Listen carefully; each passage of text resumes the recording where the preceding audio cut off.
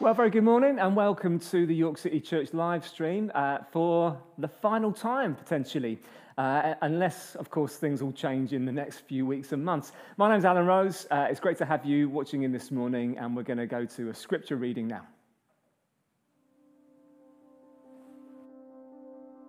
Happy are those who do not follow the advice of the wicked, or take the path that sinners tread, or sit in the seat of scoffers. But their delight is in the law of the Lord, and on his law they meditate day and night. They are like trees planted by streams of water, which yield their fruit in its season, and their leaves do not wither. In all that they do they prosper. The wicked are not so, but are like chaff that the wind drives away. Therefore the wicked will not stand in the judgment, nor sinners in the congregation of the righteous. For the Lord watches over the way of the righteous, but the way of the wicked will perish.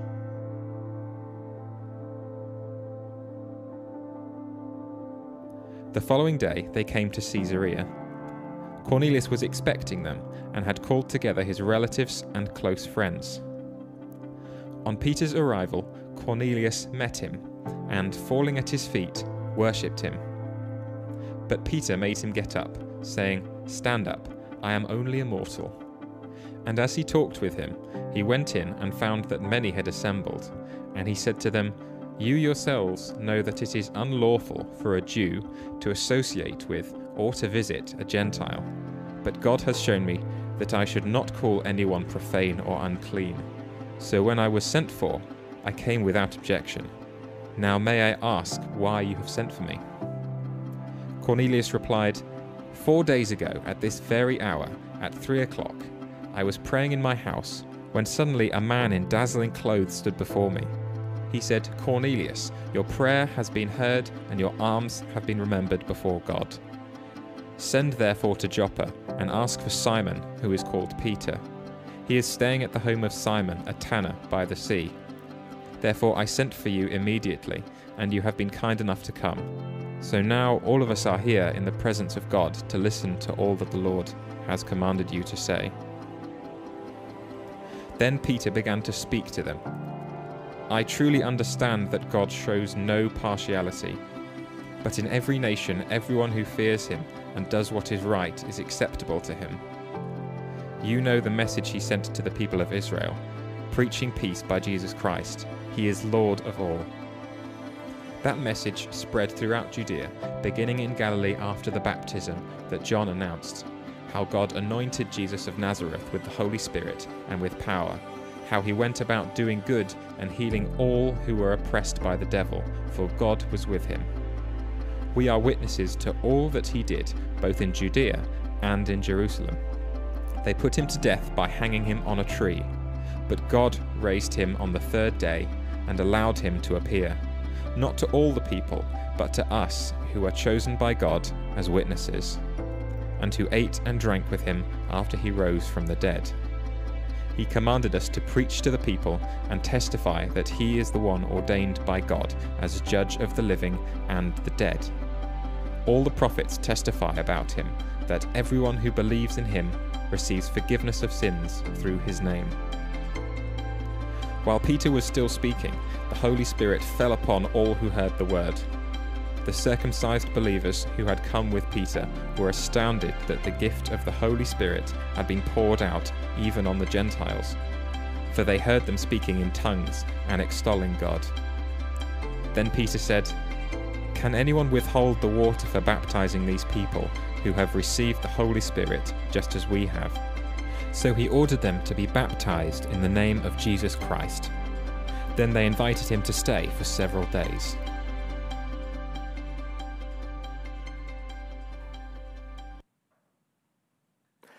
Well, what an interesting couple of texts that we've heard this morning from Psalm 1 and from Acts chapter 10. I'm going to be focusing on that reading from Acts 10, which is the continuation of what we heard last week. And we're going to be exploring some of the details of this text together. But to get us going, I wanted to pose this interesting question, which is, how many conversions have you had?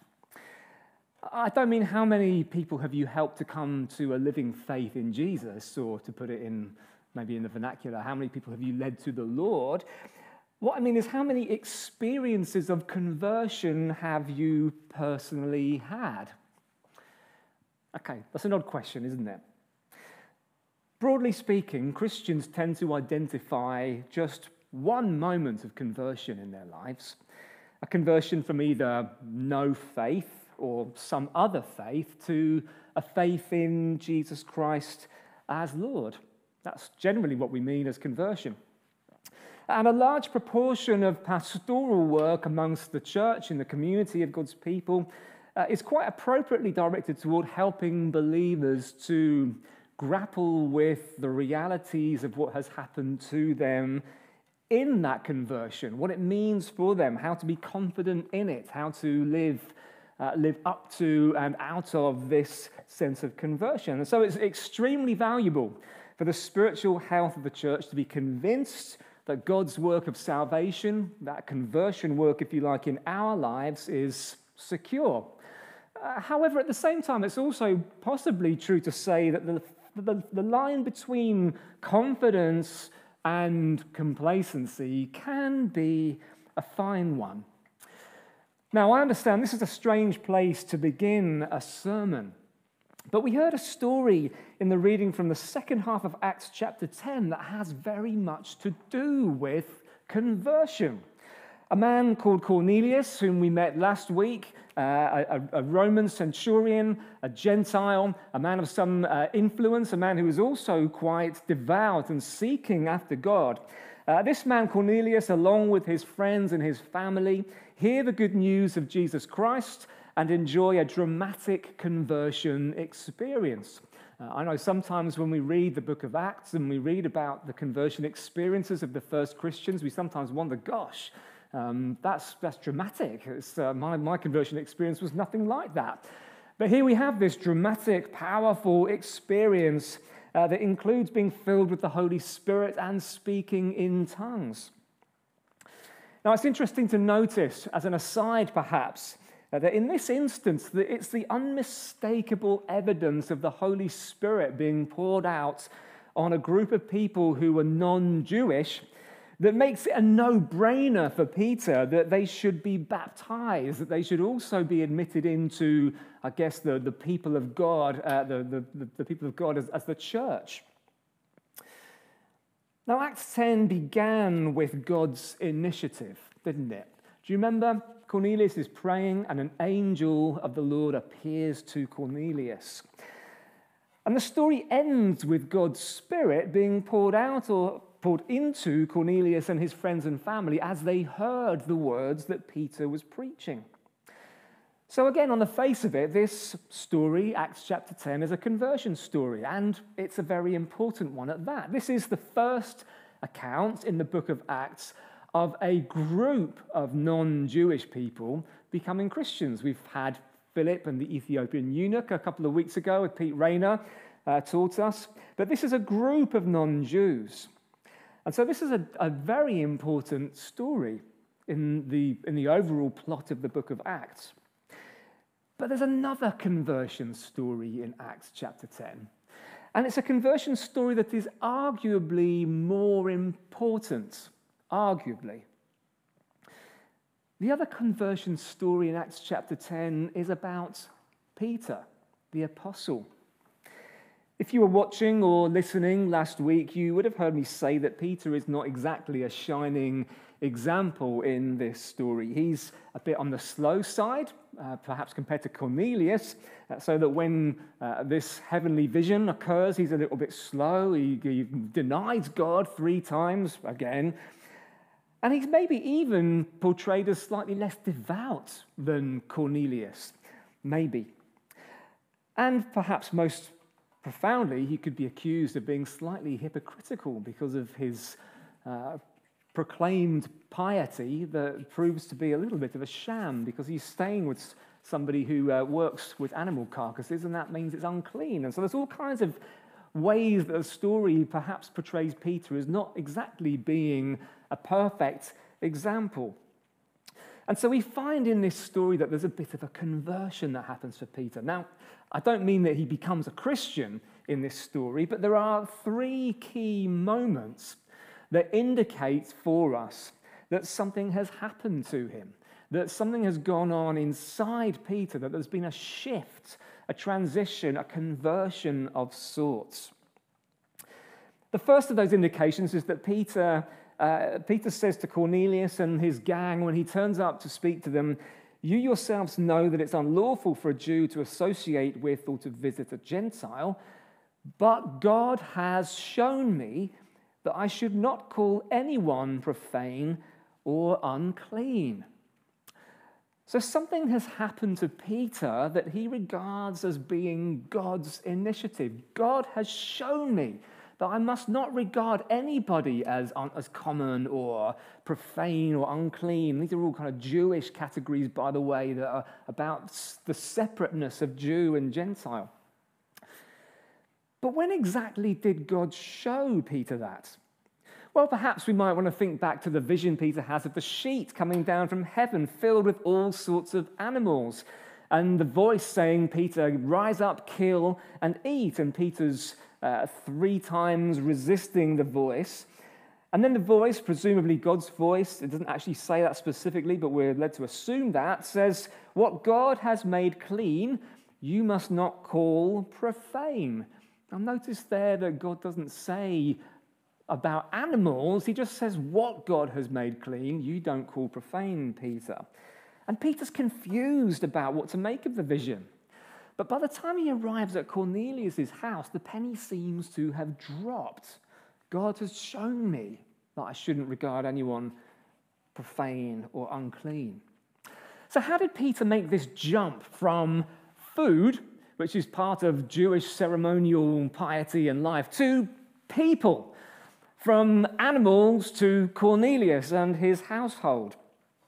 Well, it very obviously didn't happen like that in an instant, but it seems that Peter has come to gradually understand what God is getting at as the various God-initiated events unfolded around him. And I mean, there's quite a lot of God-initiated events.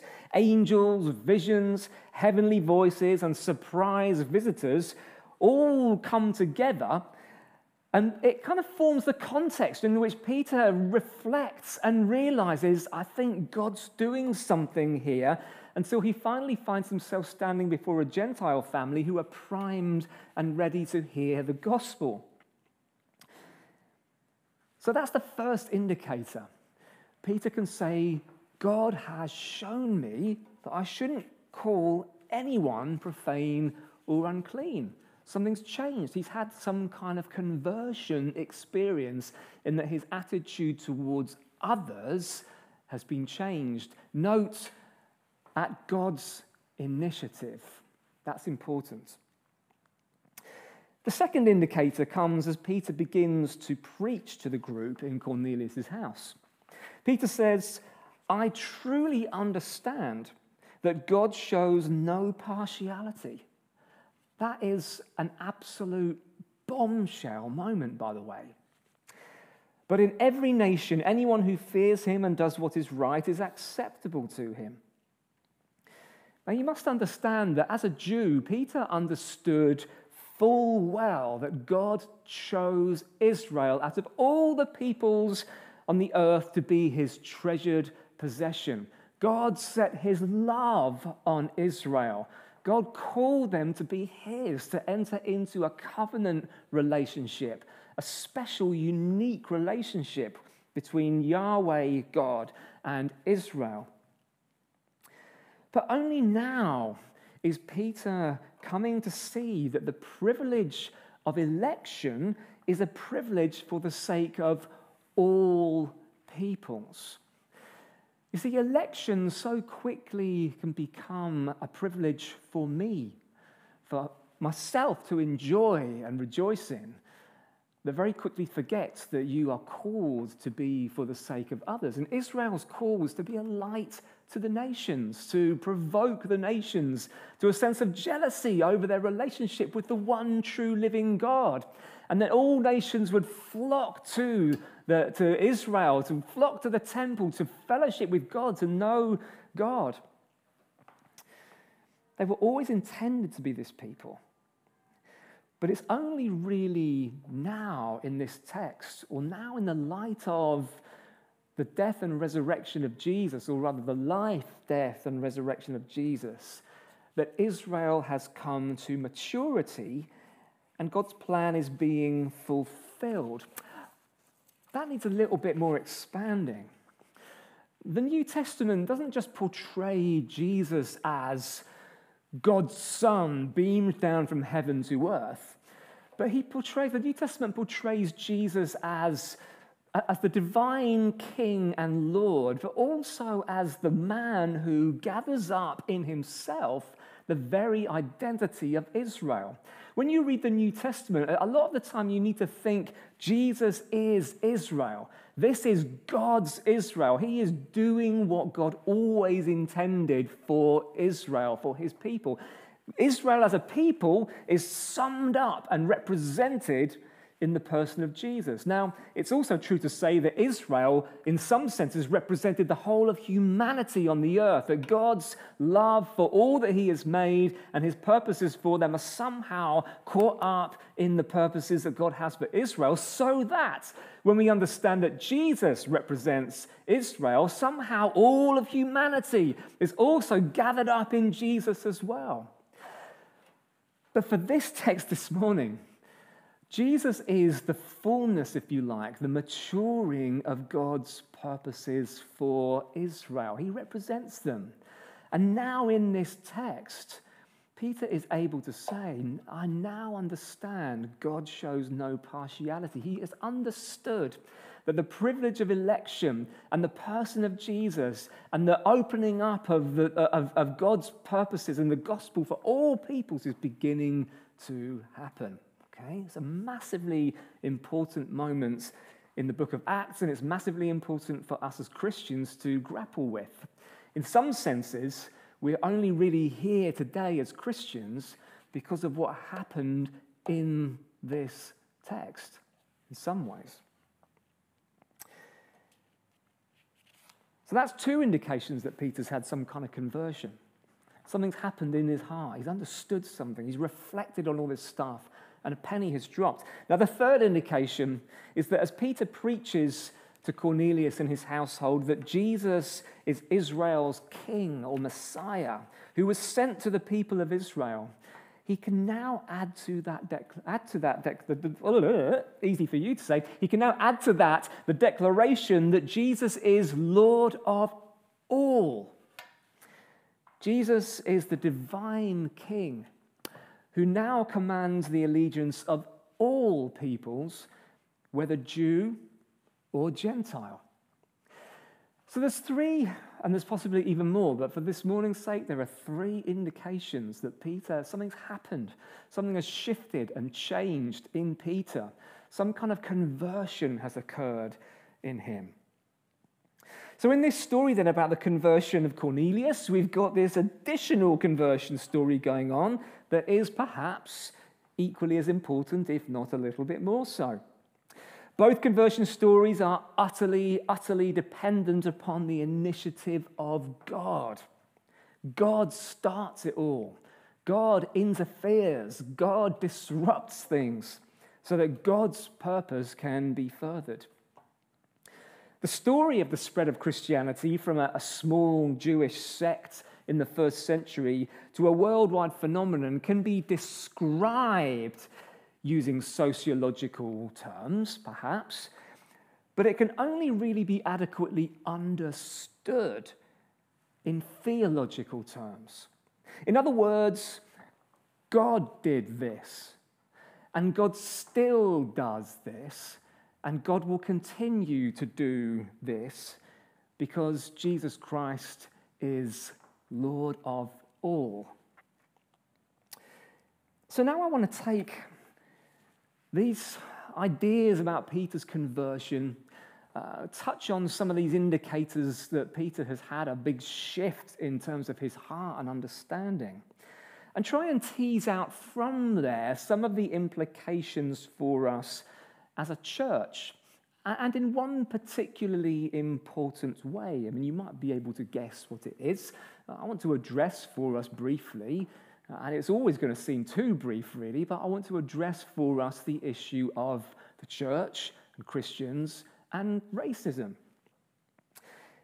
This story in Acts 10 needs to be interpreted as scripture for the ongoing faith and practice of Christian communities.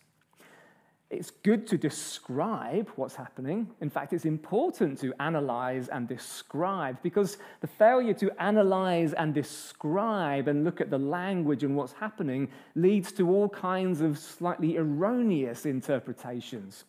But we need to be able to hear what is happening in the text in order to be able to move forwards and allow the questions it raises and the answers it gives to shape and form the way that we perceive our own life and our own faith and practice as Christians in the world today. So let me give you a first move here then in terms of interpreting this particular story for the church, but framed around the issue of racism. I don't think that the contemporary conversation about race and racism can simply be mapped onto Acts chapter 10, shoehorned in somehow and made to fit and made to sort of correlate, as if they could both neatly slide together and match, because there are all kinds of complications in terms of the issues that Acts 10 is dealing with and contemporary kind of issues that we face today. That means it's not quite as straightforward as just going, well, that is that, and vice versa. It doesn't necessarily work like that. It's not appropriate to force our contemporary questions into the Bible, or even to read our own cultural answers into what the Bible says. So we need to take the Bible more seriously as Scripture in order to hear how the answers Scripture gives to the issues that it raises itself may become answers to our own cultural issues. Because as Christians, we confess these texts to be Scripture. This collection of documents is Holy Scripture for us. It's revelation. It's God's inspired communication to us. And so we have to pay attention to that and then learn to apply, for want of a better word, what we hear and see in a different context. So, for example, the segregation of Jew and Gentile in the first century, and that's the issue that we're facing as we read Acts chapter 10. The segregation of Jew and Gentile there is not the same thing as contemporary racism in the 21st century, but it is absolutely, definitely on the same kind of trajectory. And that trajectory is a trajectory which God has both judged and begun to reverse in and through Jesus Christ, the gift of the Holy Spirit, and the church. Now, there's all kinds of ways that could all be unpacked, and that's a very dense statement. But again and again and again, what we see in the text is the initiative of God to overcome sinful tendencies in people in order that his purposes might be furthered and fulfilled. What we need as Christians in a context where racism is all around us and is the topic of the day, the issue of the day, is to seek God, to call on God to do the kind of changing and transforming work in us that only God can truly accomplish. Now, that will require all kinds of conversation and good listening and understanding as well. But we have to grapple with the reality that God is the initiator in these things.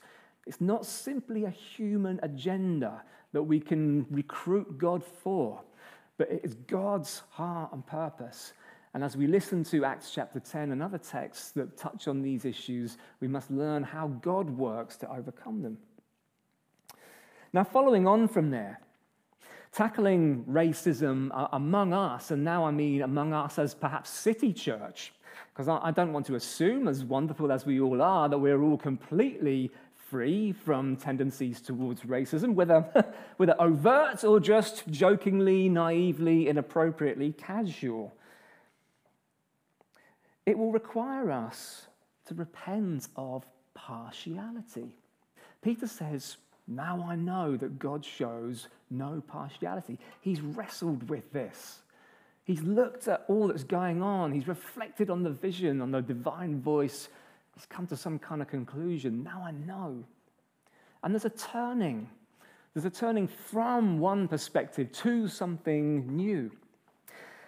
And so on one level, this is actually quite straightforward. With the help of the Holy Spirit, we need to be proactive as Christians in rooting out our sinful, ingrained preference for sameness, or to give it its big grown-up word, homogeneity.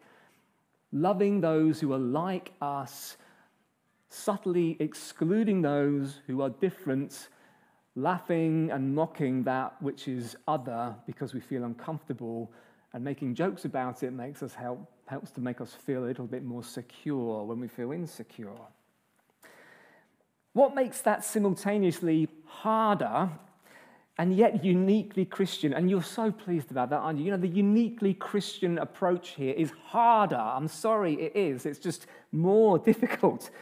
Is that we must learn to love others who are not the same as us through God. We love other people through God and for God's sake, not simply for their sake. And there's a strong, long-lasting Christian theological tradition that understands this. And it understands this because it sees that God is the source and the end of all men and women, of all people everywhere. And God is ultimately the God, the only being who should be enjoyed and loved for its own sake. All other things need to be enjoyed and loved for God's sake. And because human beings are created in the image of God and are created for God, and that God is their ultimate joy and end and delight, whether they realize that or not, the most loving thing that any human person can do for another human person is to love them towards their end in God, is to direct them to God as their ultimate fulfillment. And so I need to point out in this context that some of the secular discussion about race is not appropriate for Christians to embrace. And it's not appropriate because it does not understand and notice or even acknowledge that God is the final end of all people. For us as Christians to love the other who is either from another part of our social strata or from another nation is not to make a big deal just out of the person as different, but is to love them towards God, because that is where all of us are heading. So we don't love anybody purely for their own sake, but we love all, those who are like us, those who are not like us, through God. Otherwise, what can happen is that the other becomes ultimate, and God simply becomes a means to an end, rather than the glorious end in himself that God is. So my appeal to you is, as you listen or engage with the subject of racism as it is portrayed through secular media, through news outlets, through all kinds of different contexts, that you think as a Christian and you think as one who knows and understands that loving another person is loving them through God, not just simply on their own with reference to God, but as one who is on a journey towards God as well. That is the theological approach to loving and serving the other. Now, finally, tackling the issue of racism is a discipleship issue. In a couple of weeks' time, we're going to be having a story Sunday that will look explicitly at Christians and racism. And I had the pleasure of speaking to somebody, a young woman who was part of City Church a few years ago as a student, and she was a young black woman who had some great things to say about her experiences of City Church and her experiences of growing up in a predominantly black church, and her thoughts about all that's happened in the last year around the subject of racism. And this young woman was profoundly deep in talking about the issue of discipleship, that we're all disciples of Jesus. And so it's a question of deepening a sense of what that means for us. And that's one way, and a significant way, that we can tackle issues of race. Let me try and unpack that out a bit. This is a discipleship issue because, as Peter says, Jesus is Lord of all. He's not just my Lord, he is Lord of all people. And one other way of articulating that could be this: the ground is level at the foot of the cross, completely level. Therefore, Jesus cannot and simply will not be the divine legitimator of any kind of prejudice against other kinds of people, including, I might say, those who choose to judge others for their prejudice based on their own ideas about what prejudice is. The ground is level at the foot of the cross. Now, racism, somewhat ironically actually, preaches the fall to Western liberal values that vainly imagine that human beings have the capacity to be substantially better without God's intervention. You know, we have been now for quite some time, we've lived in a context where it's all, we can better ourselves. We can, by being more tolerant and more accepting of people, we can get better as a society. And if nothing else, the last year has proved to us the utter vanity of that position, that any kind of concept of the whole of society changing substantially for the better without reference to God crumbles away. And the horrific abuse and oppression of people of other races in the last year have just proved and preached the fall to our ideas that we're all getting better. The cross, as the place where justice and mercy and lordship come together and hold together in the person of Jesus, proclaims that reconciliation and healing can only be achieved by God's sacrificial victory over sin.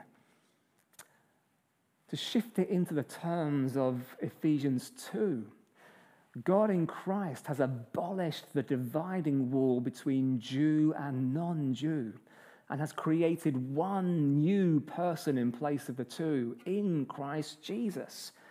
And Paul's talking about the church there, the people of God as a people now united under one head, Jesus.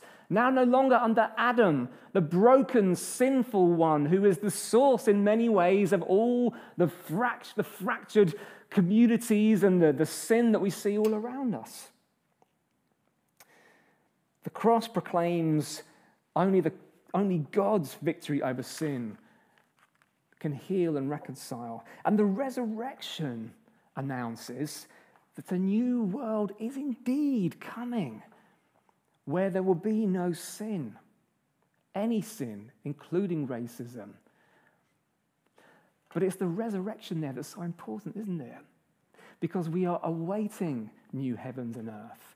It is not Christians' responsibility to change the current world into the new heavens and the new earth. We cannot accomplish that.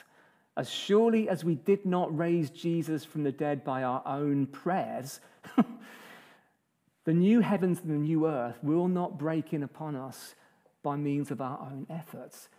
But God, who has raised Jesus from the dead, will do for the whole cosmos what he has done for Christ. And we also will be caught up with him when he does. So let me ask you again then as I come to close, how many conversions have you had?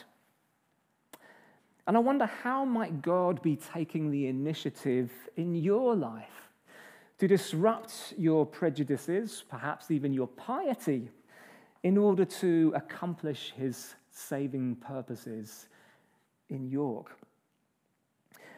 And for you to reflect on, what do you think repenting of partiality or blatant racism in your life might look like?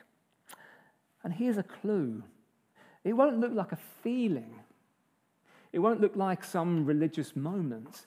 It will look like a change of attitude and posture towards the other, and some changed practices that go along with the confession that Jesus is not simply your Lord, but the Lord of all. Well, God bless you today. Before they stop the cameras, though, it's probably important for me to say a few things, because this is the last one of these for some time. And there have been a lot of people who have made this possible, and it's really important to acknowledge them. 3 of them are in the room with me this morning. Phil Harmon has been the linchpin for making all this work. Without Phil's knowledge and expertise and commitments, you would have just had me yakking away on a YouTube recording, which would be rubbish. But thanks to Phil, this has all happened. Kieran Scotchbrook has been wonderful in bringing his technical expertise to this. We've got Alex Stewart and Rachel Sanders here this morning, our wonderful FPers, who have been also instrumental in pulling this all off. There has been Hannah Whitcomb. There has been John Atkinson, whose voice you have heard on some of the voiceovers, the scripture readings. We've had Sam Brown in with us helping. We have had, who else have we had? Mikey Cromwell, of course. He's not here today, how could I forget? Mikey has been an absolute beast in terms of this all working out. And not to mention all the different readers that I felt guilty about asking you again and again to read things, but you've done a wonderful job. This couldn't have happened at all without these people. And I want to ask you, please, that today, in the Zoom time later, but also in the following weeks, please will you thank them. They didn't have to do this, but they've done this out of love for the church and out of love for God. And it's right to give honor to people where honor is due. And I want to say to you that it is due to these guys. So please thank them and honor them. Okay, that's probably it for the moment. And I will look forward to seeing you on our Zoom call later. And then in person tonight in the prayer meeting, but also next week on Sunday morning here together at the Citadel in the Booth Hall. Have a great afternoon and have a great week. God bless.